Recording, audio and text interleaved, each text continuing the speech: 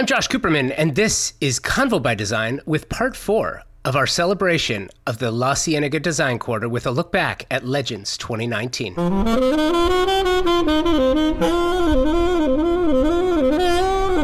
For over 50 years, the La Cienega Design Quarter has been a design destination serving LA's vibrant and extremely talented design community. This design district is special, and it has seen Los Angeles transition from trendy studio town to a global creative powerhouse. And for the past 11 years, Legends of La Cienega has been a celebration of design, showcase for amazing design talent, and social gathering for anyone who loves design. In 2019, Convo by Design was an official media sponsor of Legends, and I cannot tell you how amazing that was for me and how saddened I was to learn that Legends, because of the coronavirus pandemic, would not be happening this year. So I think what saddens me most is that I will personally miss seeing my friends on the boulevard, on La Cienega and Melrose Place. I will miss doing the interviews in the showrooms. And so I wanted to think about how I could possibly bring a little bit of joy back to those designers, design enthusiasts, and you. How can we bring a little bit of joy back to you during these odd and very strange times? I wanted to look back and share the interviews from last year. And if you also hop over to the Convo by Design YouTube channel, you can see many of the videos from those very interviews. I would also like to again remind you how special the La Cienega Design Quarter is and suggest that when this is all over, please go visit the LCDQ showrooms again. Convo by Design is presented by Walker Zanger, a fantastic company and an equally fantastic design partner. While the Walker Zanger brand was built on the promise to inspire designers and architects to do their best work, there's far more to it than that. Yes, that promise is fulfilled every day through a commitment to provide the best ceramic, glass, stone, porcelain, and concrete surfaces and finishes. But at the heart is a family-owned and operated business that provides stunning surfaces for a well-designed home and does it to make designers and architects do their best work for their clients. Walker Zanger started in 1952, and they are absolutely one of the best trade partners a designer can have. Check out their newest collaborative line with designer Pieta Donovan, a collection of cement and ceramic tiles inspired by the patterns and colorways of the 1970s and created with a comfortable modernity. Walker Zanger is on the cutting edge of design, featuring products for every style and architectural feel you can create. And they provide homeowners with the materials that dream kitchens and baths are made of. Check out any of their 14 showrooms across the country or shop online, walkerzanger.com. First up is Tom Stringer. I'm Tom Stringer, and our firm is Tom Stringer Design Partners. And where are we today? What's the showroom? We're at the Harbinger showroom, Harbinger and Harbinger by hand. What does LCDQ Legends mean to you and to the design community? So Legends is a great get-together for the design community. It's all about sharing ideas and ultimately celebrating our industry. But I think it's a really important opportunity for us to share ideas. Tell me about the icon you selected. So I am channeling Billy Baldwin. He is he's a favorite from my childhood, frankly. I think the first design book I ever received as a gift was a book on Billy Baldwin. And I really chose him because he represents kind of the values that I put forward into my work. I think his work is simple, it's restrained, it's iconic, and he certainly had a legendary career. Why do you think his work is so special? What makes it iconic? Well, one, he had iconic clients. I mean, you can't get more iconic than Jacqueline Onassis and Pauline de Rothschild. So, but his work, I think, was really iconic in that he was a master editor. I think that half of design is editing and restraint. But I also value him and think he was iconic because of the way that he developed interiors that really reflected the life of his clients, and he was fearless about incorporating pieces of their life into it. And that, to me, is the thing that makes interiors real. It makes a house a home. And to me, that makes him immensely important. So that being said, How did you channel him into your window? Well, I think that for me, the important thing was to channel him, not like replicate him. So we didn't really use any of the directly iconic Billy Baldwin pieces, some of which are still in production. Not that they're not valid, but that I wanted to work like him, not as him. And so we used a variety of things, some precious, some imprecious. Actually borrowed some materials from other contemporaries like Billy Haynes in the work, because, well, Billy Haynes's work is actually more prevalent in Los Angeles than Billy Baldwin's old pieces might be. But it really was about using saturated color and a combination of materials that are masculine, contrasting masculine and feminine, and then contrasting precious and imprecious. We filled the ceiling of the room with about 110 $3 Chinese lanterns. That to me seems like a trick that Billy would be okay with. So that being said, what products did you spec for the window? So we borrowed heavily from the local LCDQ resources. Dragonette had a good cachet of furnishings that I covet anyways, and I'm glad to kind of like temporarily own vicariously. So the background of the room is by Robert Crowder. It's a digitally printed wallpaper that I had them adapt from its original colorway into this kind of saturated, kind of tortoisey brown that felt authentically Billy Baldwin to me. And then we had great LCDQ vendors that helped us out, letting us beg, borrow, and steal. So Dragonette was fantastic. They provided maybe half of the furniture in the room. And Merida was great in producing one of their new sisal rugs for us that felt to me like the kind of neutral background that Billy would appreciate. And Lee Stanton, it was a great resource for a lot of the accessories. And a few other pieces came from Cachet. Some of the mid-century, the lamp in the room, and a few of the other kind of iconic accessories. So it was actually really easy and quick to put together because everyone was so willing to participate. Thank you, Tom. This is Dan Mazzarini. Hi, I'm Dan Mazzarini with BHDM Design. So where are we today? We are coming to you today from the Arteria showroom in sunny California. So now this is your first Legends event. What does LCDQ Legends mean to you and to the design community as a whole? Sure. I think Legends is a great opportunity for the design community to come together and really celebrate each other. It's an awesome place where you're getting designers not just from LA, but all over the country and world really to participate in this. And this year's fun because it's a celebration of designers by designers. So a really special tribute to the people who have paved the way for us and for us to sort of honor them in a really kind of awesome way. And along those lines, who's the icon you selected? Our icon for our window is Cedric Gibbons, and he is a what we hope will be even better known set designer from the heyday of Hollywood. So since our offices are in both New York and California, we really wanted to spread the message that we love California and we love Hollywood and sort of the glamour that is all of movie making. And so for us, it's been a really fun tribute to learn about his set design, and he won 11 Academy Awards, nominated for 39, #same.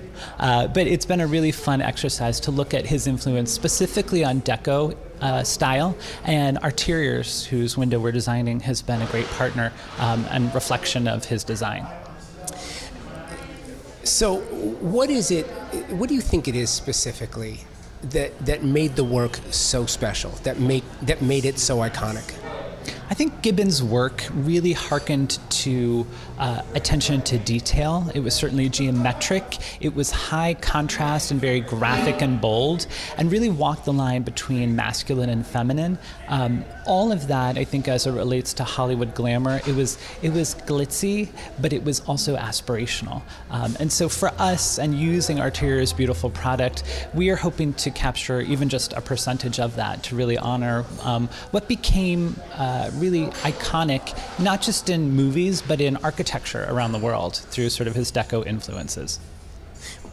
Side note, wasn't it interesting too, his approach to design, how it was very much like he would take a residential project and make it like it was a set for a show. He would design it as if it was for a screen. Yeah, I think Gibbons' approach to sort of using residential influences for stage props, was also sort of reversed, right? His own home was very theatrical in a way. And so it's an interesting pairing when you're doing a window for Legends. You want to pick somebody, in this case, that sort of represents things that we as designers are interested in, and something that will represent the product of the showroom that we're designing. So Gibbons for us is theatrical, it's bold, it's graphic, and it's high contrast. That's so much of what we like to display in our work, no matter the kind of project. So this is a great pairing for us, and Artira's product is also a great product to represent sort of the idealized version of some of Gibbons', I would say, influences as well. Just curious, because I think it's so special. One of the things that I consider myself really fortunate insofar as the last 6 years, I've had the opportunity to talk to so many set decorators, and so many set designers and decorators have been on the show. I have so much admiration for what they do, and I think it's really interesting that you selected a set decorator who's also a designer, because your window, I mean, if you look at this is a narrow space. What is this, about 4 feet? Yeah, 4.5. By how long?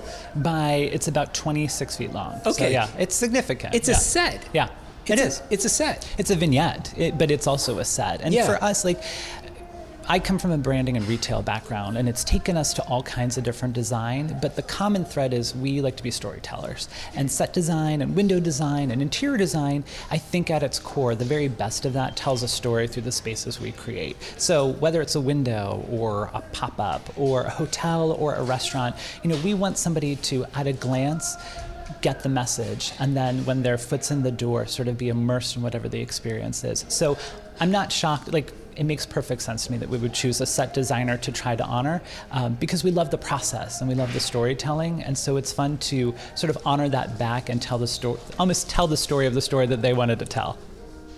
And what products did you spec? Sure, so Artira's has so many beautiful things, especially when it comes to sort of light contemporary takes on deco inspiration. So we're using a beautiful desk called the Job desk. We're using a bar cabinet that's a McMahon cabinet. We've got a bunch of sort of deco inspired lights and lamps and pieces that we're using. So that it's almost entirely Artira's, and we're so lucky that their product range is diverse. It's all beautiful. It's this very black and white and gold palette that we're working with. So we're really excited to pull it together. This is Adel and Chris from Legaspi Courts. Where are we now? What showroom? We're at the Waterworks showroom on Melrose Place. What does LCDQ and Legends mean to you, and what does it mean to the design community? I think, Legends for the design community is a very important part of being in this industry. I think it represents community, really, to be part of an esteemed group of people that are really passionate about design and supporting each other in all our work. Well, and just to add to that, I mean, it's also just about a celebration of community too, past and current, because especially with this year's themes being based off of design icons, it's nice to not only celebrate everybody that's currently in our industry that we're all working together in, but also celebrating the past as well too. And speaking of which, who is the icon you selected? We selected Michael Taylor. So we chose him because he's known for the California look. His designs are very based on organic materials, simplicity, but really celebrating natural materials, but in a refined, relaxed way. So we chose him. What is it about his work that was so special? What about the work made it iconic? Well, I think, at that time, if we're talking about the time that he developed that, it was, I believe it was like late 60s, 70s, and at the time, no one was really, utilizing raw material like raw edge wood, wicker, natural stones. And I feel like that was so revolutionary. I mean, right now, when we talk about that, it's so inherent in how we design in Southern California because that's part of our DNA. So I think that, as young designers, we forget that that look was established way before us, and we just, didn't realize how revolutionary that was at that time. So, all that being said, how did you channel him into your window? Well, of course, doing these windows, it's one thing to pay homage to, the icon, but then it's also another to put a spin on it and make it represent who we are as designers. And so, again, as Adel was mentioning, we wanted to take a spin off of and pay the homage to the natural materials, the rattan, the wicker, the woods, the lush landscape.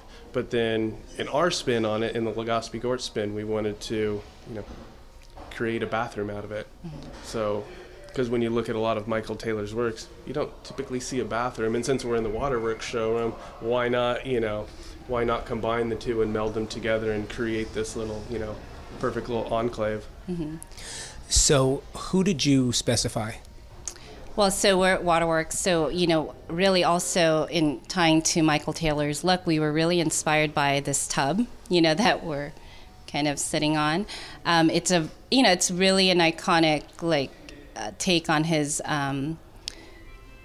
idea of using sculptural forms. So this tub, so coincidentally is super sculptural and overscaled, and that's also what he's known for, using overscaled sculptural shapes and furniture. So we wanted to utilize that take by using the Waterworks tub. This is Pate Lau. Hi, my name is Pate Lau, and my firm is Pate Lau Inc. And where are we today? What showroom? Today we are here at Harbinger. It's one of my favorite showrooms here at the La Cienega Design Quarter. And I shop here a lot, and it's been a fabulous experience. What does LCDQ and Legends mean to you and to the design community in general? LCDQ has been such an important design week in LA, and it was one of the times, I think a couple years ago, I had come here to LA before I actually started working in Los Angeles, because I was living in New York. I recently moved to LA, and it was just an opportunity where you had to meet so many amazing West Coast designers and editors from New York. It's basically like spring break for designers. Everyone comes here. It's such a fun festivity. Everyone gets a chance to mingle and connect and just really build this amazing community that we have.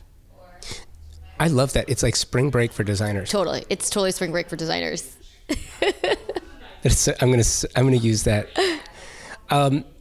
So tell me about the icon that you selected. Who did you select? So my icon is David Hicks, and he was the first person that I had picked out of the Legendary. He is a huge influence in a lot of my work.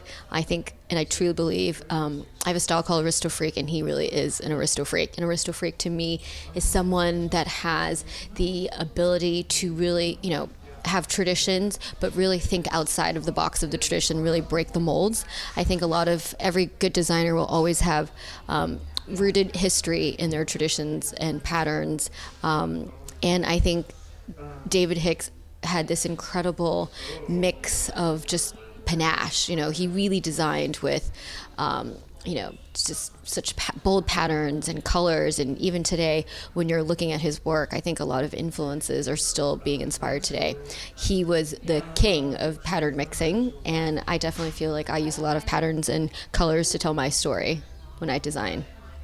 What do you think it is? Hold for a second. Mm-hmm. Am I moving? Yeah, a little bit. Sorry. We back up a little bit. Mm-hmm. Perfect. What do you think it is about the work? What made the work so special, so iconic?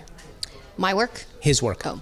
What makes David Hicks' work so iconic is that I think, as I got to discover a little bit more about him, just beside his actual designs, I learned that he was already mixing like high and low at the time. He was kind of a scrapper. He grew up, his story is so interesting because he kind of grew up as a common person and was very charming, had a lot of taste, was very intelligent. And then, of course, he fell in love with Lady Mountbatten, which is Dickie Mountbatten, Prince Charles's godfather, I believe, was a royalty and basically married into that family.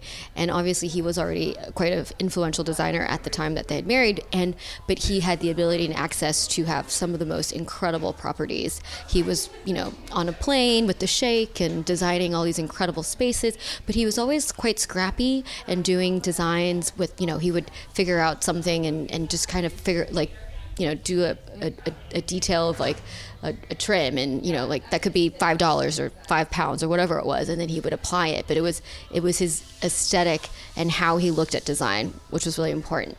And I think design is very much about a style. Everyone has a very particular taste or techniques, but I think he just had this like panache of just understanding, and he was bold, and he was he had a very interesting point of view.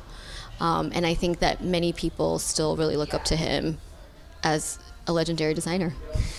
So how did, knowing that that's how he worked, and knowing that he was the icon you selected to make this window special and unique, how did you channel him in your work?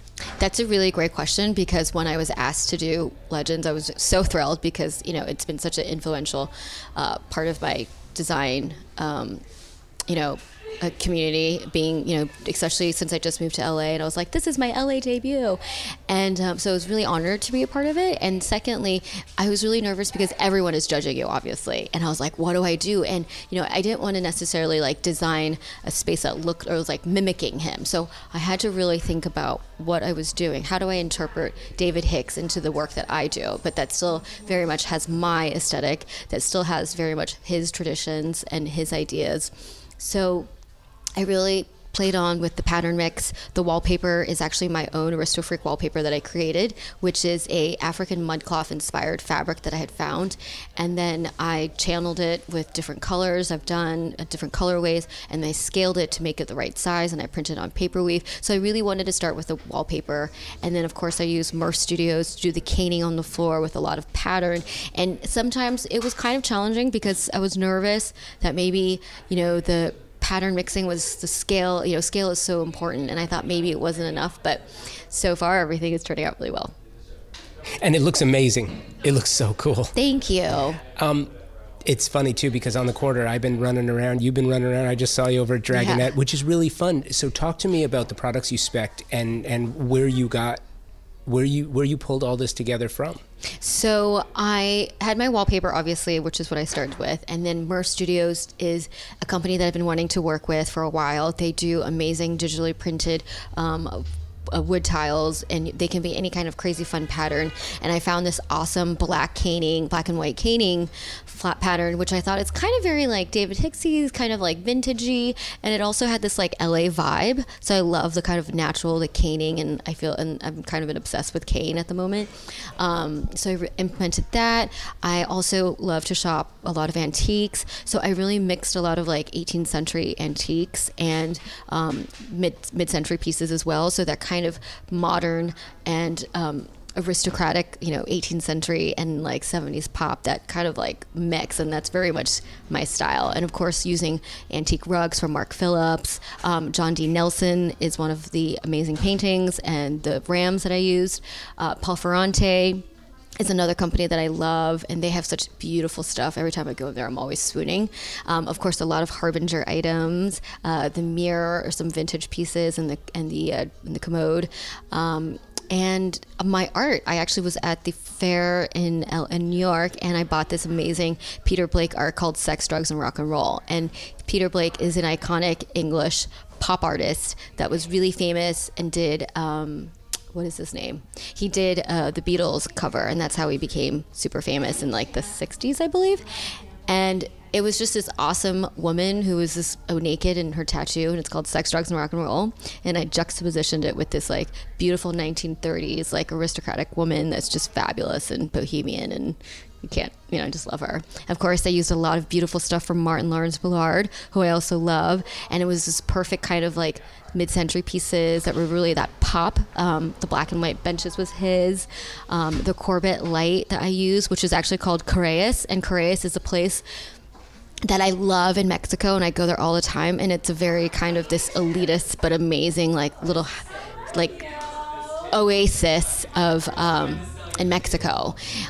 So a lot of my influence of what I design is also based on worldly. It's very romantic, it's eclectic, and so it's tying all of those different things to tell a story. So I feel like my space is pretty Aristofreak, and it's very me. It's got a mix of everything. There's like ikat patterns and bouquet sheeps and stuff from England and stuff from all over in Marrakesh, and so it's just this worldly, eclectic mix. I love that. Thank you. Thank you, Petit. This is Alex Papachristidis. Alex Papachristidis, AP Interiors, La Cienega in Los Angeles. And what showroom are we in front of? We're in front of Jonas Upholstery. So you're here for LCDQ and Legends. What? I love asking you this question because you're based in New York. What does LCDQ mean to you as an individual, as a designer, for someone inside the business? What does it mean to you? What does it mean to the community? How do you use it? Well, you know, I adore LA, and I think LCDQ is such a wonderful event, and it brings designers from all over the country to Los Angeles, and it's a wonderful opportunity to come and see and shop LA. There's so many wonderful stores, so many great vendors, and I think it's just a wonderful excuse to be here. And you know, when you're a decorator and you're busy, it's hard to find the time to go on vacation and do things. So when you have a project or you have a discipline and you need to go and do a window in Los Angeles, you come here and you do it and you get to spend time in Los Angeles. So it's a win-win for me. Is this also a vacation? You know, look, I'm very privileged. Everything, my work is my pleasure. So it's always a bit of vacation for me, and I go to amazing places and I work with wonderful people. So I'm lucky to love what I do, and I always have a good time wherever I am. And I make it fun for myself, for my clients, for the vendors. Life is short, and we should be happy and have fun doing everything we do. Holding for truck.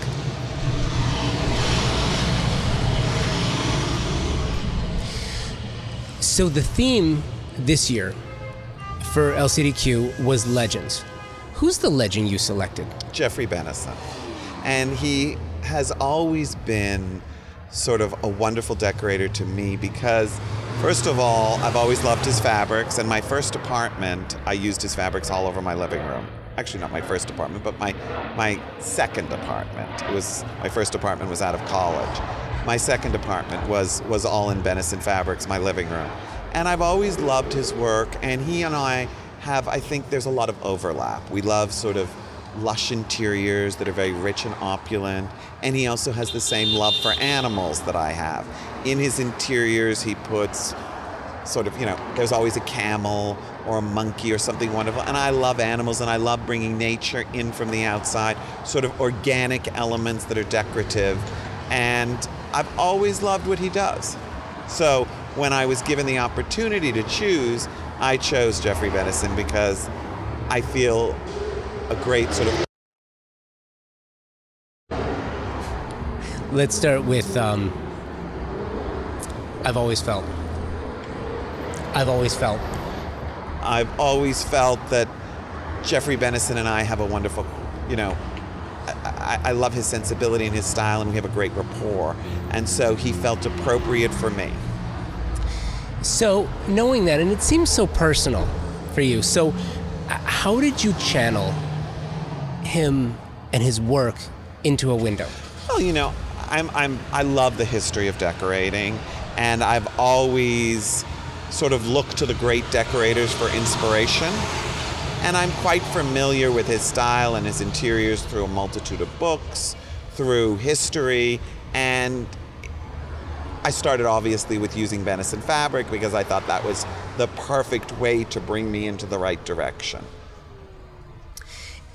Was it a challenge for you, considering it's such a small place, and you know, as skilled as you are, it's part of what you do. You have to work with the spaces that you're given. Was it a challenge? And how did, knowing that the answer is probably, well, of course, everything's a challenge, but how did you address it? Well, it's always a challenge, of course, you know. And, you know, having a client, not having a client, sometimes it's a bigger challenge to actually not have a client because it's all about yourself, and then sometimes it works out beautifully. But I think I wanted to make it my own because I used a Benison fabric, but I cut it up. So the fabric behind us has a stripe on it that I removed.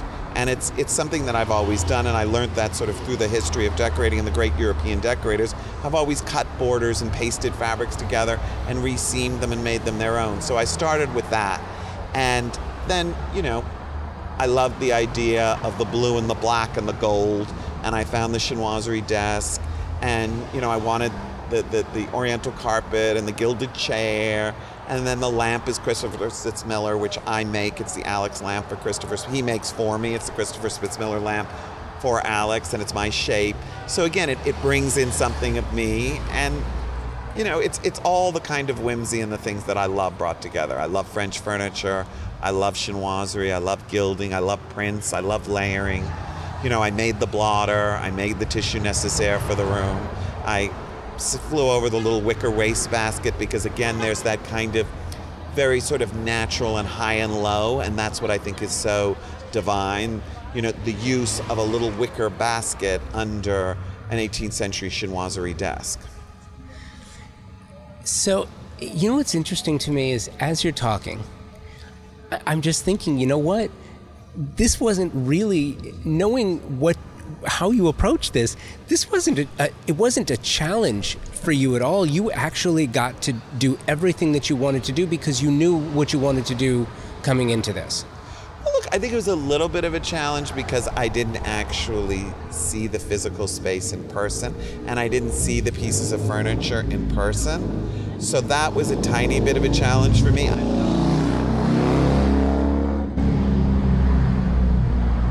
I'm not so much of an online shopper, so I'm a very visual, hands-on person. So that was challenging for me to not see the pieces in person. But it happened to work out, you know, when I came here the first day and saw the room, the window, and the girl in my office, Lena, who arranged it for me, I right away texted her and said everything I wanted it to be, and I'm so happy with it. So it just worked out. I was very lucky. It's beautiful. Thank you. And I think luck had very little to do with it. I'm sorry? I think luck had very little to do with it. Oh, I actually don't think I think I have been very lucky my whole life. I think there are plenty of talented people who, you know, are in the wrong place at the wrong time. I think I've been very lucky because it seems that I've been in the right place a lot of times. So I really feel blessed and privileged for all my good fortune and thankful. Going around the room, who did you specify? Okay, so Christopher Spitzmiller did the lamp. One Kings Lane gave me the shade. My upholsterer in New York made me the blotter out of Benison fabrics and Venetian paper. The desk is John Nelson. The chair is from Jonas, and they upholstered it for me. The curtains in the background were made by Jonas. And you'll see the stripe on the back of the chair is the border from the fabric that we cut out and used. The Antonio Bellacasa has the beautiful little marble Roman seal of Caesar on the desk. The bench and the bust, the desk, the camel, and the Roman bust are all from John Nelson. And the stool is from La Maison Française. And I love the stool because the stool is in silk velvet Laminac Tiger, which is one of my staples that I put pretty much on every project that a client will accept. I'll either do a pillow or a stool. It's one of my signature things. Silk velvet Laminac from Pierre Frey is just my little finishing touch to most living rooms. And it's beautiful. This window is beautifully done. Thank you, thank you, thank you. It was fun doing it, and I love the way it turned out, so I'm super happy. Thank you, Alex. This is Kevin Isbell. I'm Kevin Isbell from Kevin Isbell Interiors. And where are we today? We are in the fabulous Gracie Studio, which is a family-owned, hand-painted wallpaper company. And we are on Melrose. In the La Cienega Design Quarter in Los Angeles. Let's put all that together. Okay. We're at Gracie Studio, which is a family-owned wallpaper company in the La Cienega Design Quarter in Los Angeles. And we're here for Legends. And LCDQ. I'm really excited to talk to you about this because you are a designer relatively new to Los Angeles. That's correct. From New York. Correct. LCDQ is really special. Legends is really special. One of the things that it's very cool because it brings people together. I'm curious, what does this kind of event mean for you as a designer, and what does it mean for the design community? Well, for me personally, it's an honor. I'm new to the scene here, and to be here and to be welcomed and to be part of this is it's a huge honor for me. And it's a big design event for California in general, and I think that it's a time for designers to come together. It's a time for, to celebrate creativity, or hopefully it's to celebrate creativity and maybe a little networking and all of that. But it's a good event, I think, and I'm excited. I'm very excited to be here and honored. So the theme this year is icons. Correct. Who is the icon you selected? I selected Albert Hadley, the famous Albert Hadley of Parish Hadley. For me, there is no other. Right? He is sort of the dean of good old-fashioned decorating, and he mixed high and low, and he liked modern art, but he would put it with Chippendale furniture, and he just had a fearless approach to design. So I chose him. And along with what you said, I'm curious, what do you think, with regard to the work itself, what do you feel was so special about the work? What made it iconic? He just had an innate sensibility and taste that I think resonated with a lot of people. He comes from what I call the golden age of decoration, back when anyone with an Instagram account could call themselves a designer, right? So he is back in that sort of golden age. And he had a great background in his education and his ability to hand draw. And for me, I just think he's one of the best. So I found two schools of thought in talking to designers about their windows here at LCDQ and Legends. One school of thought is, I'm going to design the window as I feel my icon would design it. The other school of thought is, I'm going to design my window as I want to design it and sort of pay homage to that designer. And then there's hybrids of between. I'm curious, which direction did you go? Oh, definitely the latter. First of all, I have a 5x8 window. There's no way I could recreate an Albert Hadley room in 40 square feet, right? So this to me is an homage to him. It is more editorial. It is, it's basically just, it's autobiographical. Everything in my window either relates back to me or back to him in some way, right? So I took his love of drawing. I still hand draw everything.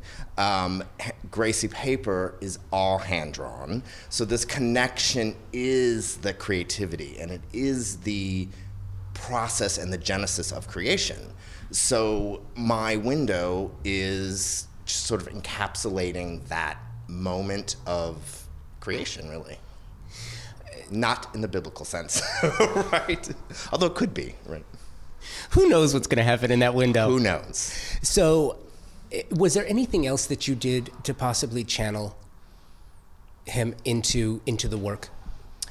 Well, there's lots of, if you know anything about Albert Hadley, you know. He famously quoted as saying, red is a neutral. So there's red strewn throughout. His drawings are on the wall. And I made, 650 or so copies of his drawings, which I then crumpled and put in the window. You know, when a venerable company like Gracie asks you to do your window, of course you just litter it, right? That's the best answer to, just fill it with garbage and see what happens. So I'm honoring him in a lot of ways. His bulletin board, which he's very famous for and has a book actually dedicated to his drawings and his bulletin boards. I recreated that. That one's a little bit more autobiographical for me. And his books are there, and magazines in which he's been published in are in the window, and fabric houses that he loved and championed are in the window. So everything looks random, but everything there has been thought out, and there is a connection back to either him or me or both. Speaking of which, so it's really interesting for me. when creatives like yourself are asked to do their creative work, in most cases you're doing it for a family, it's a private residence. If you choose to get coverage for that project, you or your PR rep, you send it out, you channel it, you specify it, you make the project, you frame it the way you want to frame it. So here, you don't get to do that. You have selected the work, you have put your work out there, and I love this because it's a stupid question, but you've got that sort of like, I'm going to just punch this in the face. I'm not going to give anyone, I'm going to put it out there. This is who I am. This is my creative work. Yeah. Do you feel pressure because of that, because you're behind a window and people driving by, both designers, non-designers, in the trade, out of the trade? Is there any pressure, or do you just have that mentality where it's, yeah, I'm just going to punch it in the face, and if people like it, they like it, and if they don't, they don't? Well, I'd like to say the latter, right? But of course, and my husband can attest to this, even like minutes up to, walking in here, I'm still like, oh, is it okay? Do I need more crumpled paper? Is it like, and I'm curating it down to, so I think that's a natural creative sort of insecurity that most people have. I was very conscious that this needed to make a statement overall, right? There's a lemon yellow paper in the window for a reason, right? So that it catches your eye. It is something that you will see from the street, and hopefully you'll stop, and then once you stop, you will see all of those details and all of the love and all of the thought that was really put into this, right? So it's a little bit of both, but I was definitely very conscious that it needed to make a statement, right? You got 1 second to make that first impression, and hopefully I did that. Yeah, and I think you did. Yeah, thank you. Who'd you specify? I specified mainly Gracie, right? Help from Van den Acker, which is a showroom, and fabric houses such as Schumacher lent me rolls of fabric just to stick in the window. But for the most part, it's Gracie and it's me and maybe Kinko's, right? For 650 copies of, right? But for the most part, it's Gracie, me, and some help from my supporters, right? Well, and stealing from my own studio. Fair enough. Right. Yeah, I think you crushed it. Thank you. I'd like to think so too. This is Gianetti Home. Brooke and Steve Gianetti from Gianetti Home. The location of the showroom where our window is Compass. So tell me something.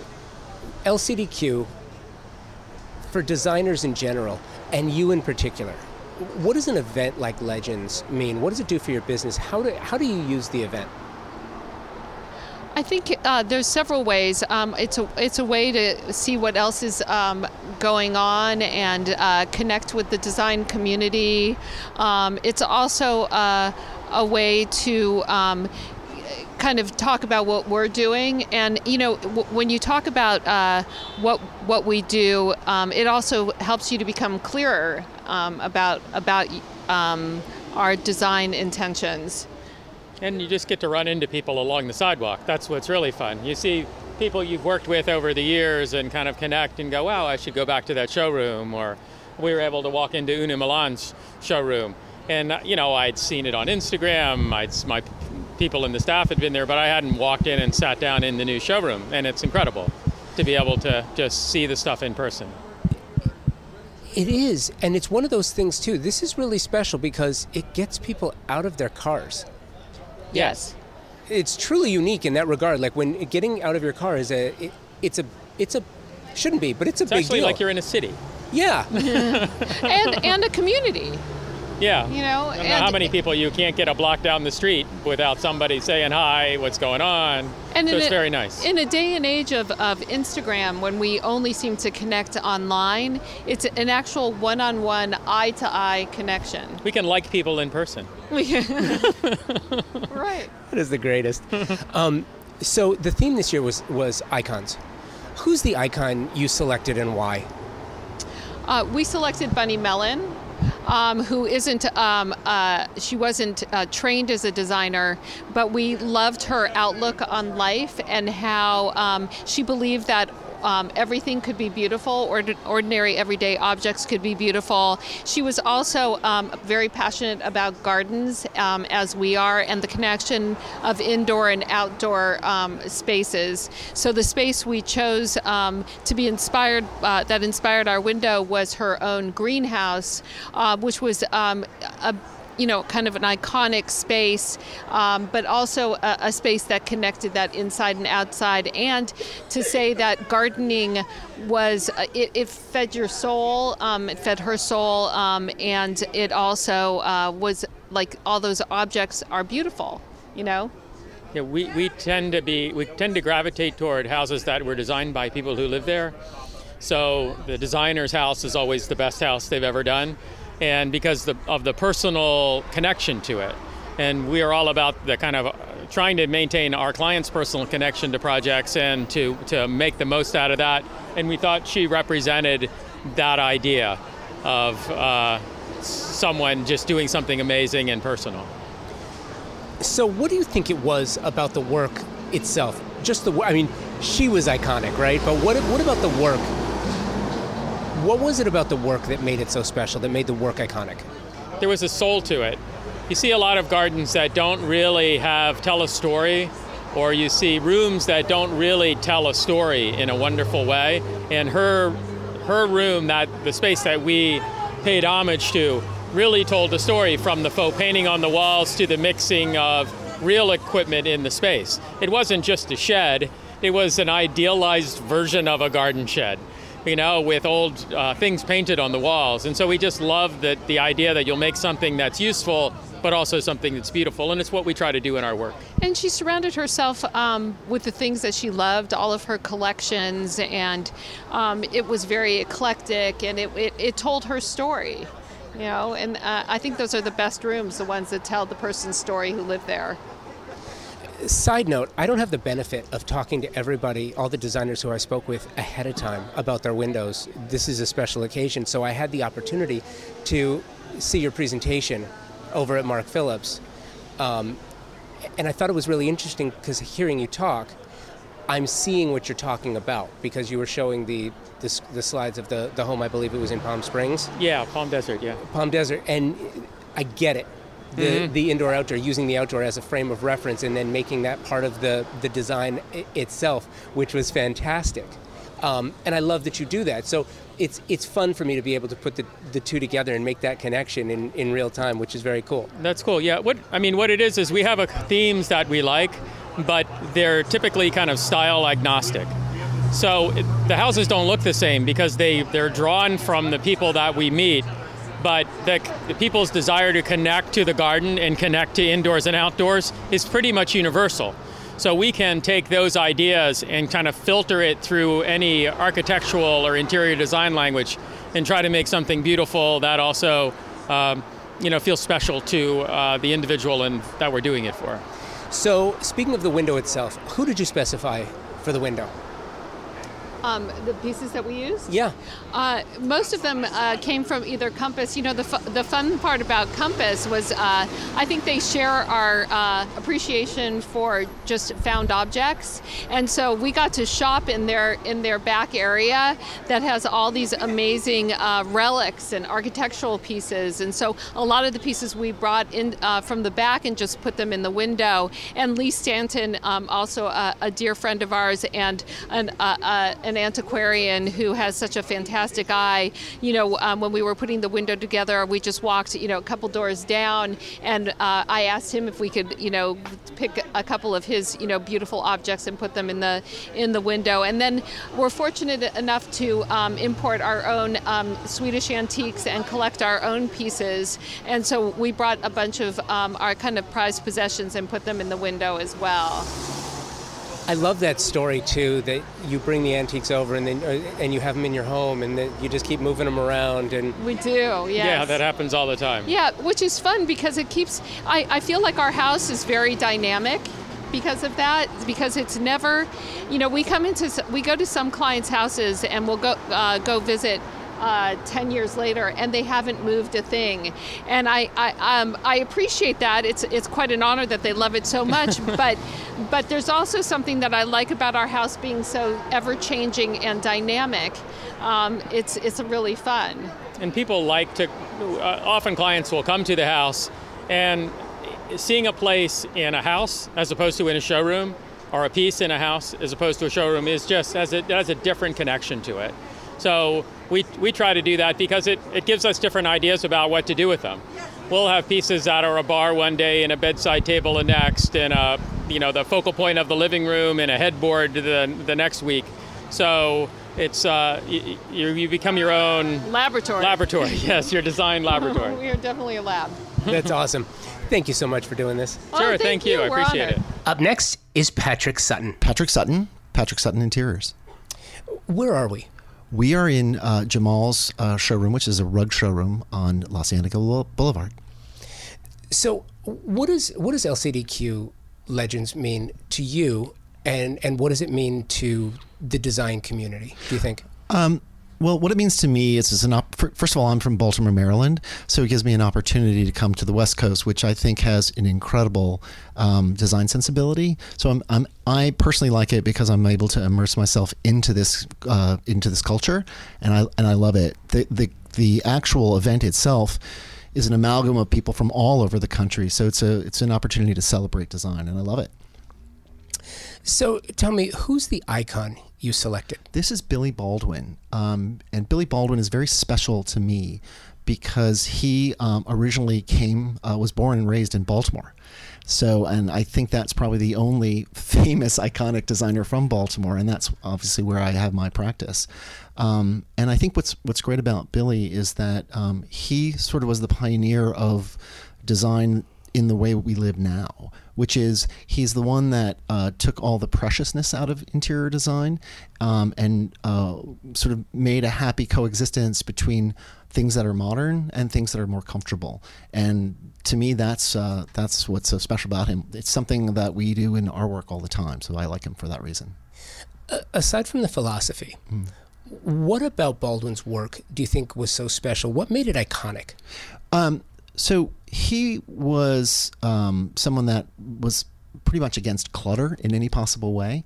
And the way that he was most exuberant in his work was through the richness of color. And you can see in this room, which is, bathed in blue patent leather, that was the way I sort of chose to address that aspect of his work. Well, it's funny because the next question was, and how did you channel Baldwin's work? And I think it's so tastefully and remarkably done, and so respectful of the legacy. What else did you use, and how did you put it together? Painstakingly, but I think that we looked for partnering with a couple of people, obviously people from this community, but actually, more interestingly, we partnered with Billy Baldwin Studios, which is still in existence, and we had they were very gracious. They made this sofa for us, and this slipper chair for us, and this little cocktail table. This end table next to me. We worked with designers that create some more modern pieces in the room, and then the accessories and art and things like that came from people on the street, which is amazing. So, like for example, House of Fine Arts gave us this incredible modern piece by Grassi, the Italian artist Grassi, right behind the sofa behind me, and so forth. Side note, I think it's really interesting. You work so hard to develop not necessarily a look or a style, but you work so hard as a creative to create your studio, to create the look that you want people to see. I'm wondering, is it fun for you to come and do a project like this where you're really paying homage to another designer? So it's not so much about, you don't have to, I'm looking for the right word, but it's not about the criticism of the design, because it's not necessarily your sense of style. You're paying homage to another designer and trying to channel them into the work. Is that freeing, or is there more anxiety associated with that? There's absolutely no anxiety, and I'll tell you why. There's so much crossover between his aesthetic and his approach and the way we work. But if you think about the way most designers work, it's not all our vision, it's our client's vision. So what we do is we take the things that are important to them, use our skills to interpret what's important to them, and deliver. And that's exactly what we did here. How was it working, excuse me, knowing that, this is what you were doing, to go back to the studio, to Billy Baldwin, to his studio? I imagine that was pretty special. Yeah, well, it's interesting. Susan, who runs that studio, reached out to me on Instagram, and we sort of made a connection that way. And when I decided to do Billy Baldwin as the icon we wanted to follow, I reached out to her, and she was so enthusiastic. So it was a lot of fun, and actually I learned a lot about Billy I didn't know from her, which was great. Was there anything that you did in this room that you could see doing again in a project?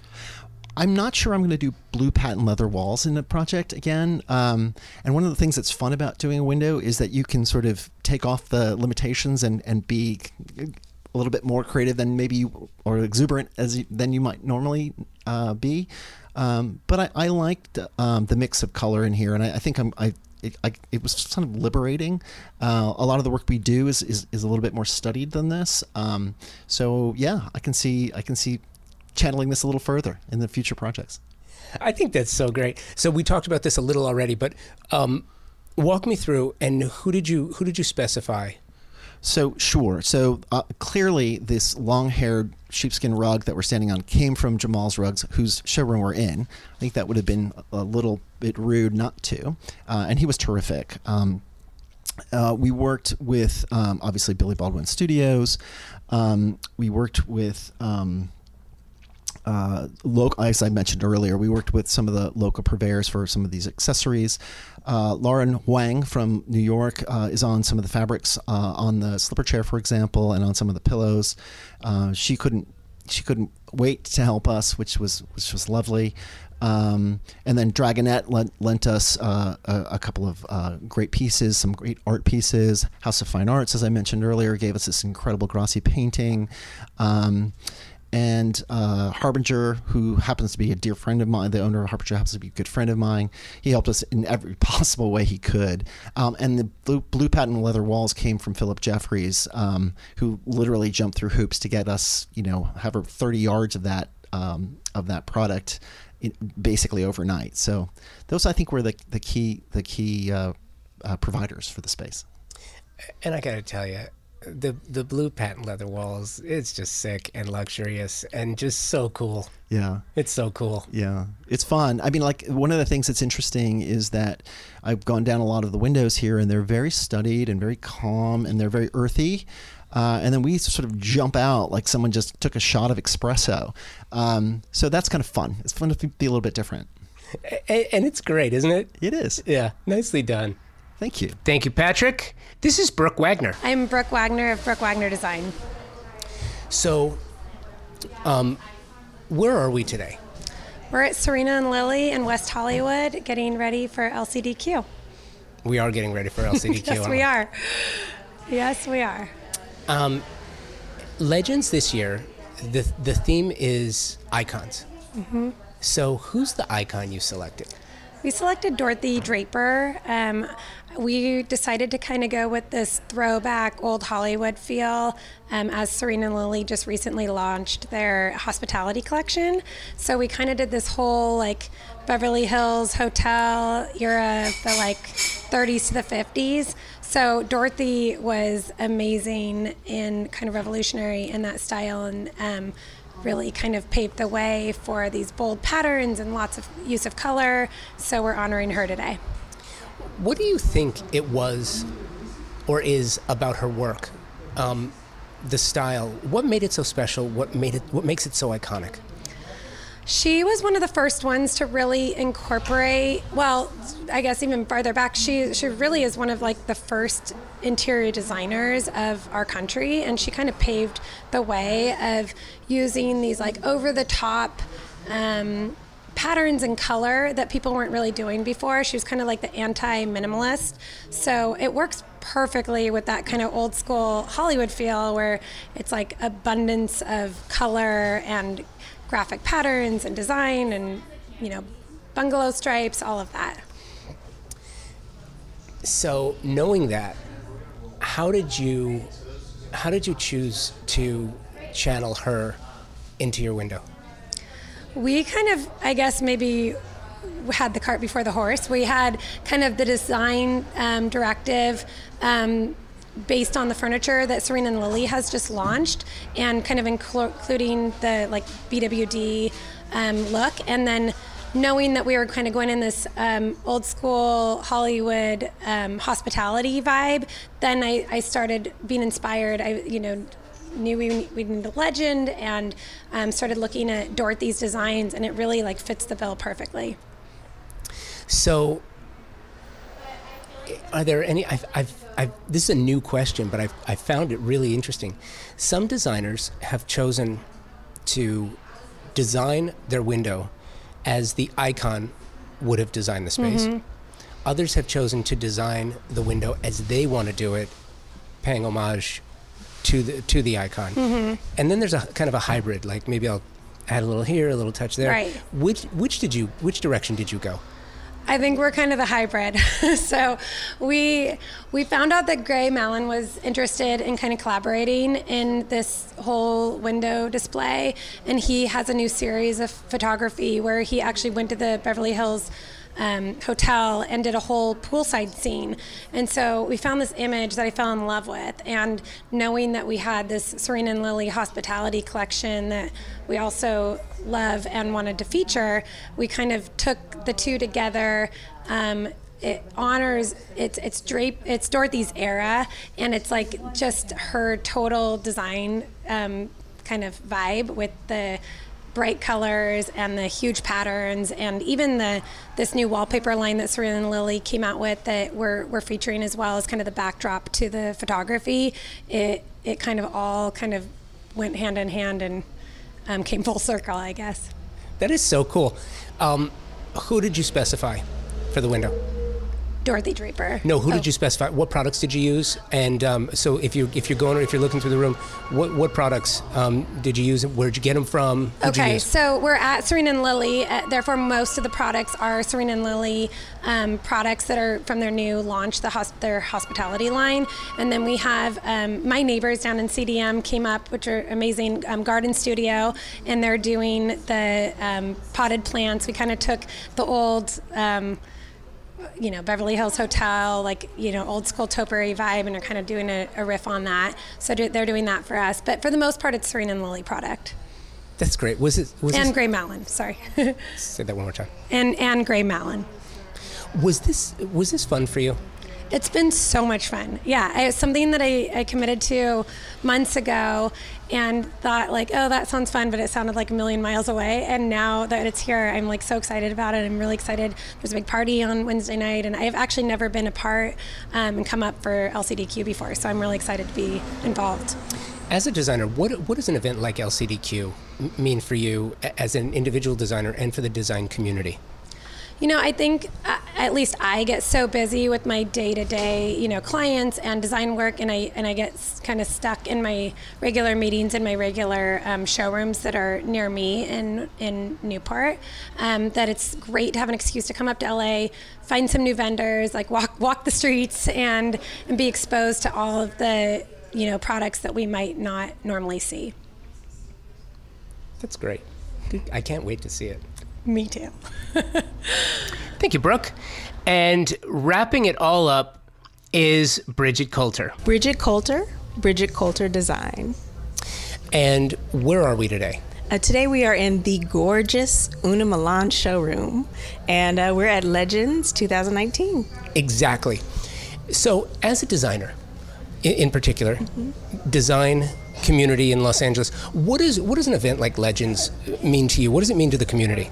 I think one of the great things about Legends and La Cienega Design Quarter is that we get to come together and not just have wine, which is the most fun part of it, but we get to see each other's work, each other's imagination, collect and talk and mingle and just talk about what we're doing, because we're all working individually in our little cubbies, and now we come out and we see each other and kind of shine. So that's kind of what it means. It's fun, right? It's fun, yeah. It's a celebration. And the idea to take windows and just do some sort of creative thing is brilliant, and that they've been doing this over 10 years now. Isn't this the 11th year? Something like that, yeah. Yeah, so I think that makes it really fun, and it's something that you can do events around, and then everyone can go late at night and see them and pass by and go, oh, what were they thinking? Oh, that's interesting. So interesting that you say that, because I was going to ask you that. I'm actually jumping one up. What is your feeling about that? When you design a residence, you're designing for a family. It's in a box, lock the front door. Nobody's walking in. Nobody's just walking by to see the work that you've done. And here, it's in a storefront. It's in a window.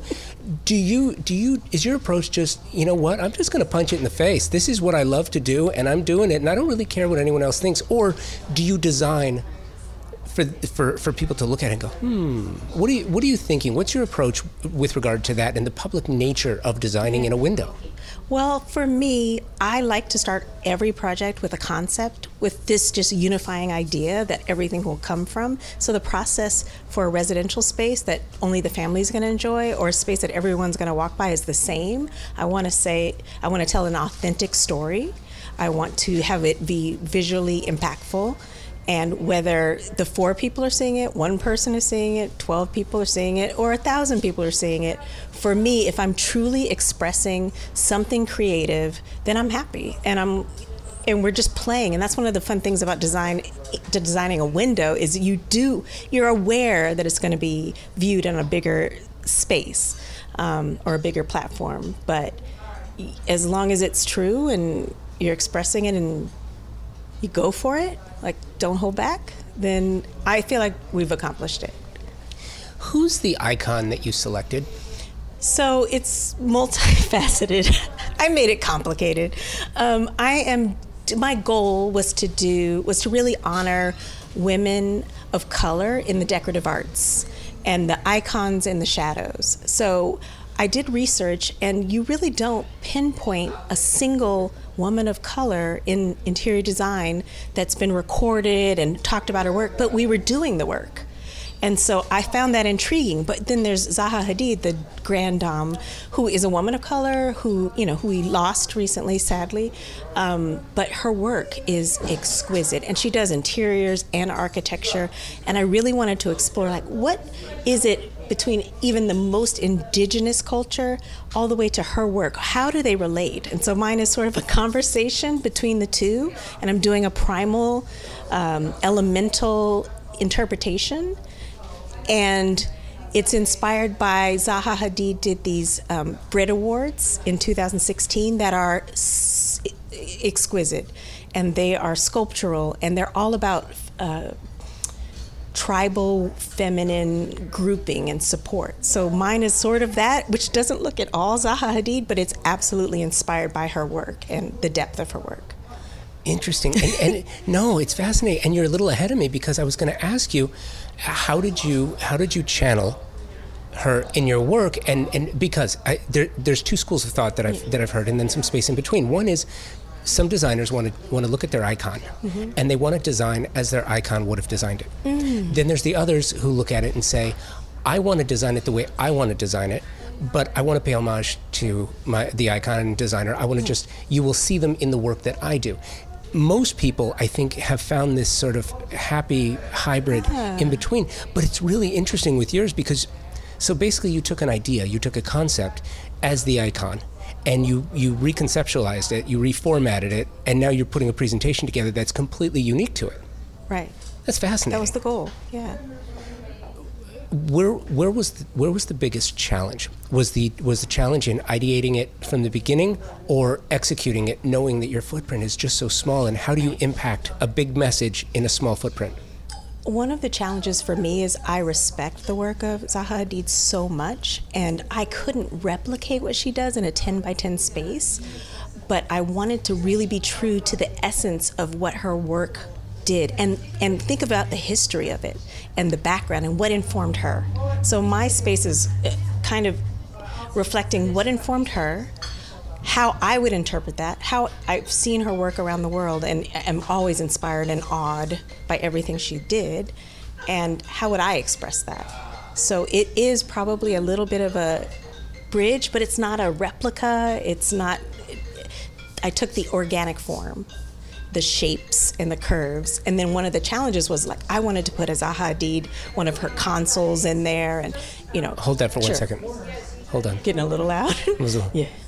Will you do me a favor? Sure. Will you start again with the console, because I don't want to miss that. Okay, sure. Okay, go ahead. You can just Someone's walking in. Hi, do you want to go by? Are you closed? She's up here. You need Una? No, that's good. I can see everything. Oh, do you want to walk and see them? No. Okay. Yeah, it'll be fully open next week. Yes, thank you. Okay, so will you just do me a favor? Cold into the console. One of the challenges, the challenge part of the console? Yes. Okay, yeah. So one of the initial things I wanted to do was put this elaborate, modern, sleek Zaha Hadid console and put these tribal elements around it and play with the difference between the two and kind of contrast them.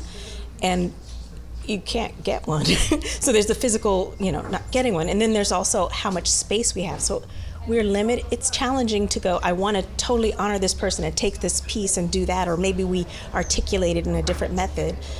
So I sort of had to really refine the design. I did a lot of sketches for this window, which is so funny. But it's like the more you sketch, the more you get a sense of what it is. And it started to tell me the story of what I wanted to be. And I let it channel. Let's just channel and let's let it happen and let it be what it is. And we had even challenges like our space changed for various reasons. And it was like, okay, so this wide space I had is now this space. Deal with it. That's just, okay, universe is telling me, let's go. So and it made it better. It made it better. So all of the challenges got me to refine it, and still the feeling is in there, but it's not just straight up imagery, Isn't that how the universe works? Yeah.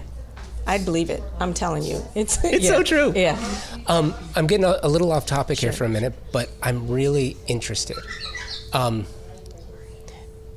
Women of color, design, credit, right, career.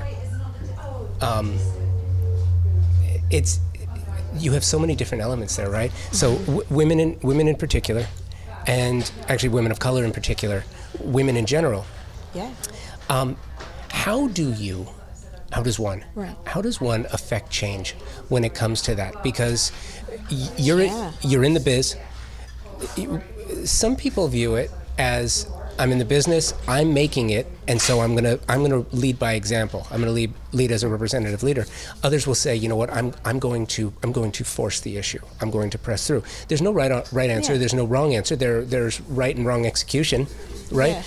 How do you because clearly it means something to you. So how do you approach that? For me, women of color in design, women of color working in architecture. No, just to sideline a little bit, women of color in architecture, Black women in architecture, Latina, all kind, do have some sort of recognition. There's the first, and they, that sort of. But design, as you know, as a career, is sometimes not respected in the same way. So there's, first of all, just the career of a designer. So we're already at a what do? You just put pretty things. No, we don't just put pretty things. But so then you add the challenge of a career. I honestly went in maybe too Pollyanna, but I just went in like, I'm going to do excellent work, and I'm going to filter it through my design sensibilities, articulate the human being that I'm working with, and try to tell the best, present the best story, the best design. I think design is a story. You're telling a story of the person. And I try to just do excellent work. And I didn't think that being of color would limit me. I just never saw it as a limit. And I felt like I just met the most open people, and I just have done work for all kind of people. Some of the challenges of recognition is, I'm a worker bee. I work in a little office. I work a lot of hours, and a lot of it is project management, and I have a small team, and they're amazing.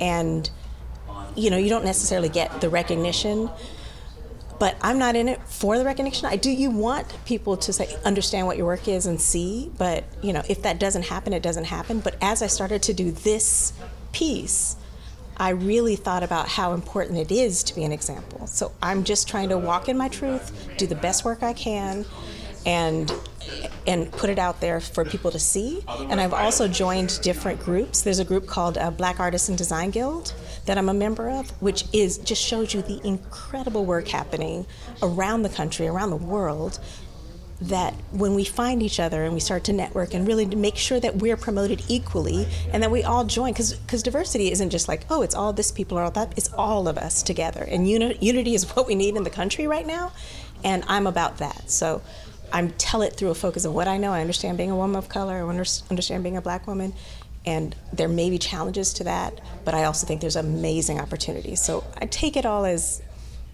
just stepping forward and seeing what happens. I have so much more to talk to you about, but we're going to have to save that for another day. No. Who did you specify? My artisans. Yep. So I got these tribal mirrors. Sorry.